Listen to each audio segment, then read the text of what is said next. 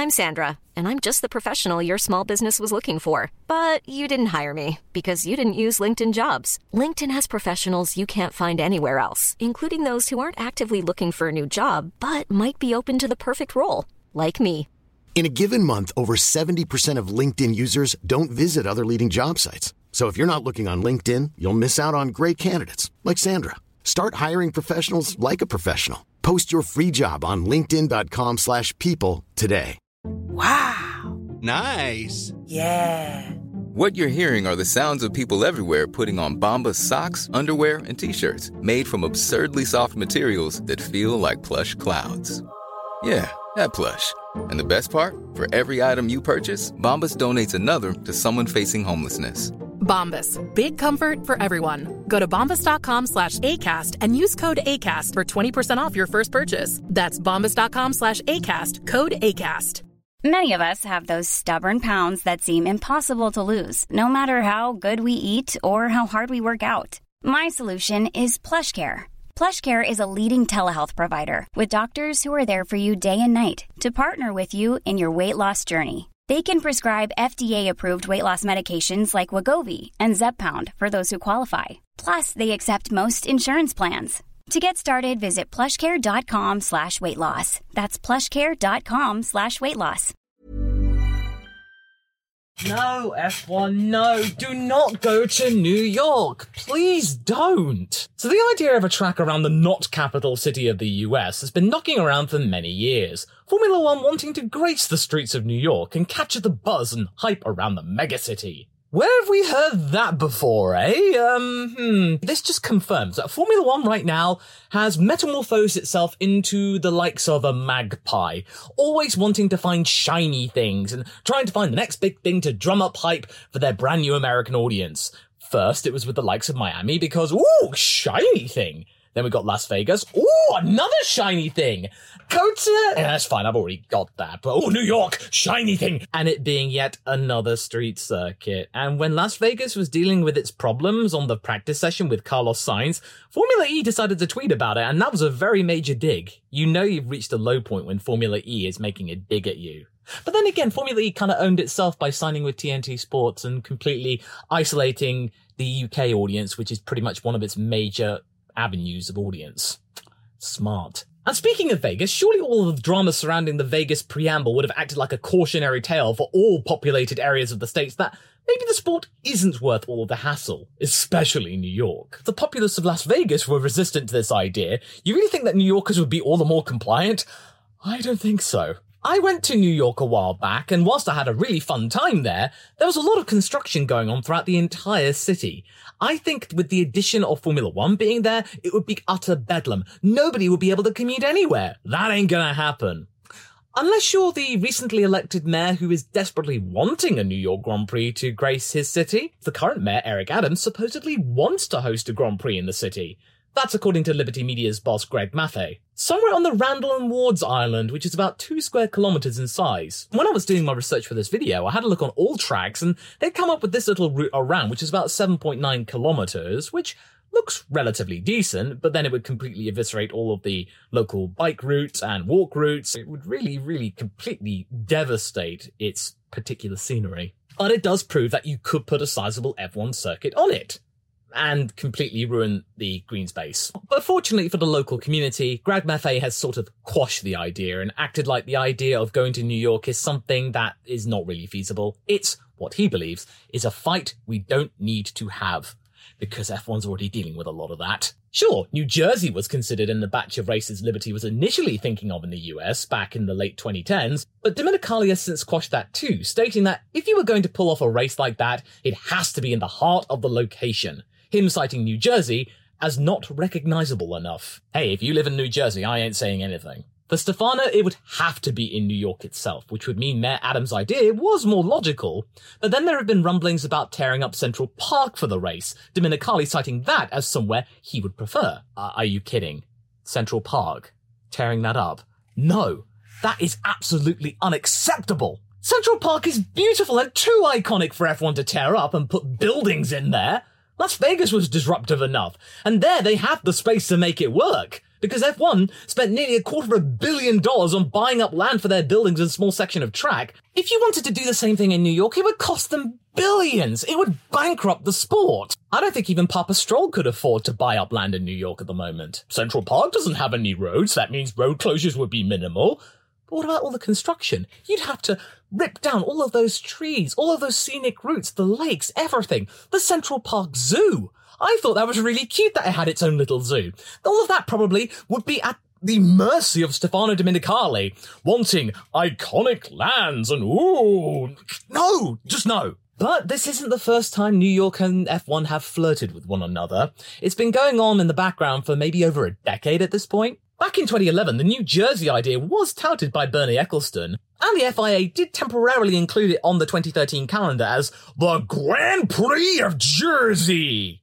New York. Yeah, it kind of doesn't really sound that grand when you put New York in brackets. Then, to make it sound grander, of course, it was then dubbed as the Grand Prix of America! It was meant to be undertaken on the Port Imperial Street Circuit in New Jersey with the backdrop of the Hudson River and the New York City skyline to really give off the vibe without disrupting Manhattan's traffic systems. But then, of course, it kept getting delayed because they couldn't get their ducks in a row, they breached contracts, they couldn't get the right amount of investment.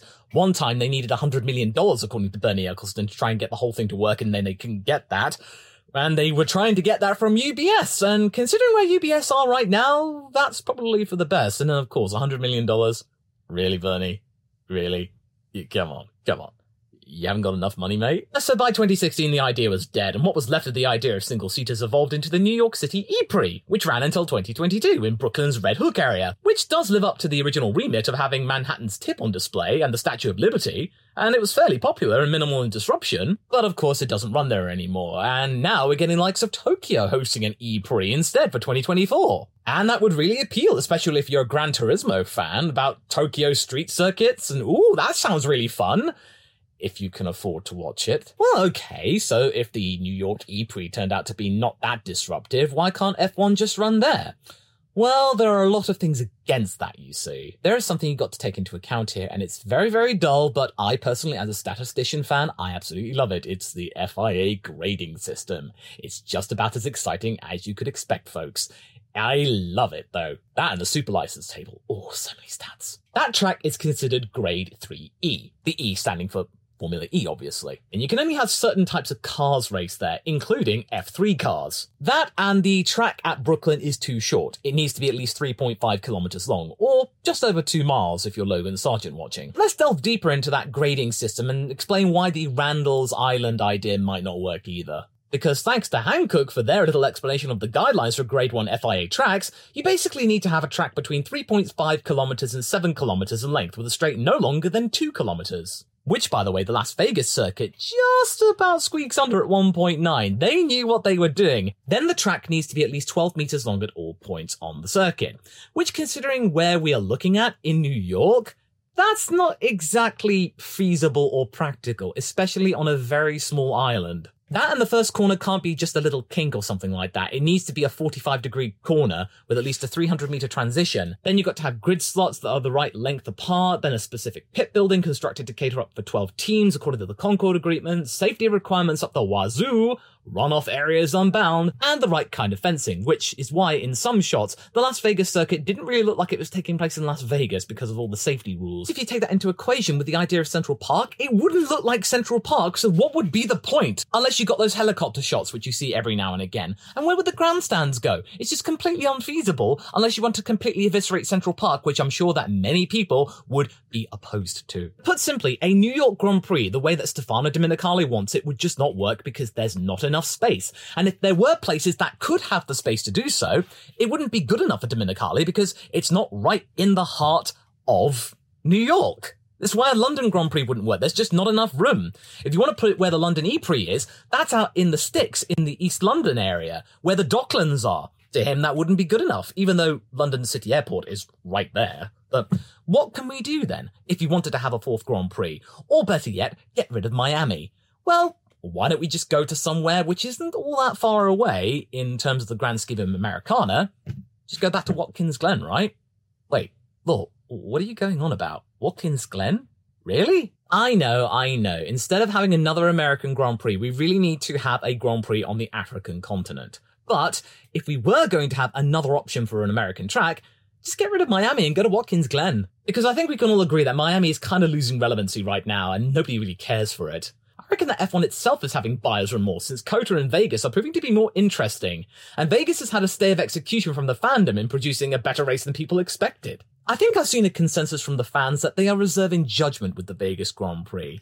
They're going to wait until 2024 to finally pass judgment on whether or not it's worth being on the calendar, because there are some things to improve, but 2023 turned out better than expected. But Miami, I think everyone's just bored of it now. It's lost its luster. The gimmicks aren't really that sustainable. It just feels really just overpriced and irrelevant and just boring, or just not really interesting at all. And I think my thoughts are being confirmed because Miami's hosting a sprint race next year, because its chief promoter is stating that the need for the race to evolve and develop the event constantly is of the utmost importance. You know, to try and win over the purists, and that the Miami Grand Prix, it's not about ticket numbers, it's about the experience. I mean, the value proposition, according to Mr. Epp, that's the job of COTA to do that. That's them to make the money, much like with Silverstone. This just reeks of desperation to me, in all due respect. But in a way, I think you did hit the nail on the head, that people that go to Grand Prix, they want value, which is something that Miami does not have. I also think that it would be a far better proposal for the purists, as you say. Now, of course, there are issues with this idea, and the world of F1 has moved on considerably since the last race at Watkins Glen in 1980. But for nigh on 20 years, the Watkins Glen race was a very notable inclusion, and would often be the season finale, which to me sounds really cool. And like I said, it's based in New York State, and it's a fan favourite across many different disciplines. And currently it's an FIA Grade 2 listed circuit, similar to Sebring, which means that the investments needed to get up to Grade 1 aren't all that insurmountable. If this were a Grade 3 track, it would be really difficult and you'd have to completely overhaul it, whereas Grade 2 doesn't really seem that impossible. And besides, the track organisers have seemingly spent many millions in modernising the circuit in recent years to make it more relevant and suitable for competitions in the modern era, as well as more runoffs and media pens for journalists. It's a far more progressive attitude than the track had in the late 70s, and was the reason for its undoing and demise from the calendar, because it was just improperly organised and not enough investment was being put into it. If I were F1, I would seriously look at Watkins Glen as an option. It's based in New York State. It's a classic track. It started in 1961 at the peak of the illustrious nostalgic era, back when F1 was probably one of the purest it's ever been. And it's just something that all of the American audiences would really relate to. If F1 went there, they could just call it a heritage track. They could pump in a little bit of money into the local area and community, as well as bring it up to code to FIA Grade 1 standards, and therefore there would be that connection to the past, instead of just making up a purpose track in Miami, or doing what they did and buying up land in Vegas, trying to instill F1 heritage and legacy into it, where there isn't all that much or none at all in the case of Miami. With Watkins, there's about nearly 20 years of Grand Prix racing involved in its history. So if you just pump in that little bit of extra cash, bring it up to code and make it all fancy, whilst also keeping the heritage of the configuration that's been around since 1971 when the boot was installed, I think that would be a fan favourite, because it would appeal to all sorts of audiences. And to top it all off, IndyCar races there as well. So people constantly comparing IndyCar to F1, they would have a direct comparison on the same type of circuit. An even easier suggestion in replacing Miami would just go back to Indianapolis, to the road circuit that was basically built for Formula One in the 2000 season, and then bring in Andretti either on its own or buying out another team, where it's on its own backyard. Indianapolis is just so centric to the US motorsport scene, it would be a no-brainer, but no, F1 doesn't want to be making it too easy for themselves. So Watkins Glen, I think, would be a decent option. But there are some problems here, and I am being realistic. If you want to make this work, other things would have to be built as well. First off, you would need to have medical facilities constructed way closer to the track, because Rochester's over 80 miles away by road. I mean, sure, you could helicopter people that were injured to the hospital, but it would still take roughly about 20 to 30 minutes to get there. And when you're in a situation with motorsport accidents and how visceral they can be, 20 to 30 minutes may be too long for some situations, or it could complicate matters once you actually get to the hospital. So you would really need to cut that time in half, or better yet, by 2/3. So there would have to be a thoroughly equipped hospital within much closer distance. And that would be something that F1 would have to foot the bill for, because I don't think the local community would have the cash to pump in potentially several $1 million into medical facilities that would be suitable for motorsport accidents and extreme trauma. Then, of course, there's the improvements to local facilities, because I don't think that the Watkins Glen area could handle hundreds of thousands of tourists descending upon it, because, quite simply, it is in the middle of nowhere. The nearest international airport is Buffalo, 2.5 hours away. And I've flown through Buffalo. It ain't big. You'd have to either go to Toronto Pearson, which is in Canada, or you go to JFK or LaGuardia, which are about 4.5 hours drive away. So logistically, it is a little bit complicated. So you would need to improve the infrastructure getting to the track, which is something that Paul Ricard suffered from. Many people complaining that all the trunk roads leading to Paul Ricard were abysmally small. And sure, its saving grace is that there was an airfield right next to the track. That's pretty much one of the reasons why it was somewhat sustainable. But in terms of cars getting there, it was incredibly difficult. Going back to what Stefano said about it not being in the heart of an iconic area, sure, Watkins Glen is iconic to the purists, but to the casual audience and people wanting to think, ooh, F1 in New York, people go, yeah, F1 in New York. State. Yes, you could call it the Niagara Falls Grand Prix, since it would be close-ish to the waterfalls, but then it would be disingenuous and it would be completely going against the idea of Watkins Glen. It would be completely lost its identity. So you can tell there are many complications to this idea. It's a nice little idea to have, but there are some pitfalls to it. In fact, if you really want to be geographically legitimate, you could call it the Toronto Grand Prix. And then, of course, you've got to consider what would need to be changed for the track, how to bring it up to grade 1. You would have to change a lot of its DNA, and in some ways which may not be happy with the purists. A lot of the track may need to be modified extensively, and it might go to the point where especially if you get Hermann Tilke involved, it might be completely unrecognizable. And the people that would go there for a cheap day out and wanting to have a really good grassroots experience may not get that anymore. It may be too gentrified almost. That's a problem with modern F1 circuits to me. They just seem all gentrified. It's too expensive. It's just completely neutered. It seems all the same, like with many modern city architecture. It just seems really, tame almost. Some of the identity of Watkins Glen could be lost, and that's something I am considering here.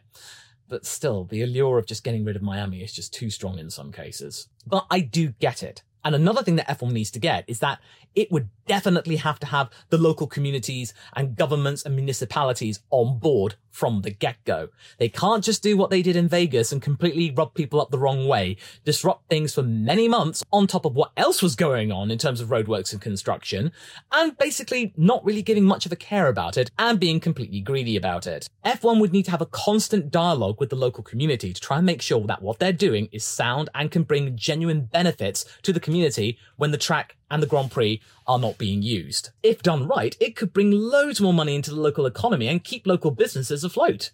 And of course, there's the adage of build it and they will come. It could ring true. But one thing that would be very important is that F1 would really need to foot the bill for most of this. Really build up Watkins Glen into something that it could really be proud of. Bring it back to the fore in terms of the international stage of Formula One where it is right now. Because back in the late 70s and 1980, F1 was only just starting to become internationally recognized and a little bit more as it is today. And you do have to thank Bernie Ecclestone in some ways for making it even more internationally recognized. There was some good stuff that Bernie did. Some good stuff. But bringing it to an international audience was one of them. And I feel like Watkins Glen really needs its time to shine and being harked back to its history in the 60s and 70s of Formula One as it was starting to bring out its own identity. That is something really important to have, and it's a classic American track. It's like if you brought the likes of Sebring or Sonoma to it. Or just better yet, just swallow your pride, Formula One, let Andretti in, and go back to Indy. It would be so much easier because the track's already built. And I think a long enough time has passed since 2005 that many people are willing to forgive you. And most people will have probably forgotten. So long as you've sorted out the curb and the diamond cut stuff and you don't have that happening again. But hopefully that won't happen because, we're not in the middle of a tire war. But hey, a man can dream, much like how I can dream about Miami no longer existing on the calendar. Thanks for listening to my ladder ramblings. If you liked what you heard, do be sure to leave a 5-star rating on your podcasting platform of choice. I really do appreciate it, and until the next time I traverse the ladder, I hope you have a pleasant day. Goodbye.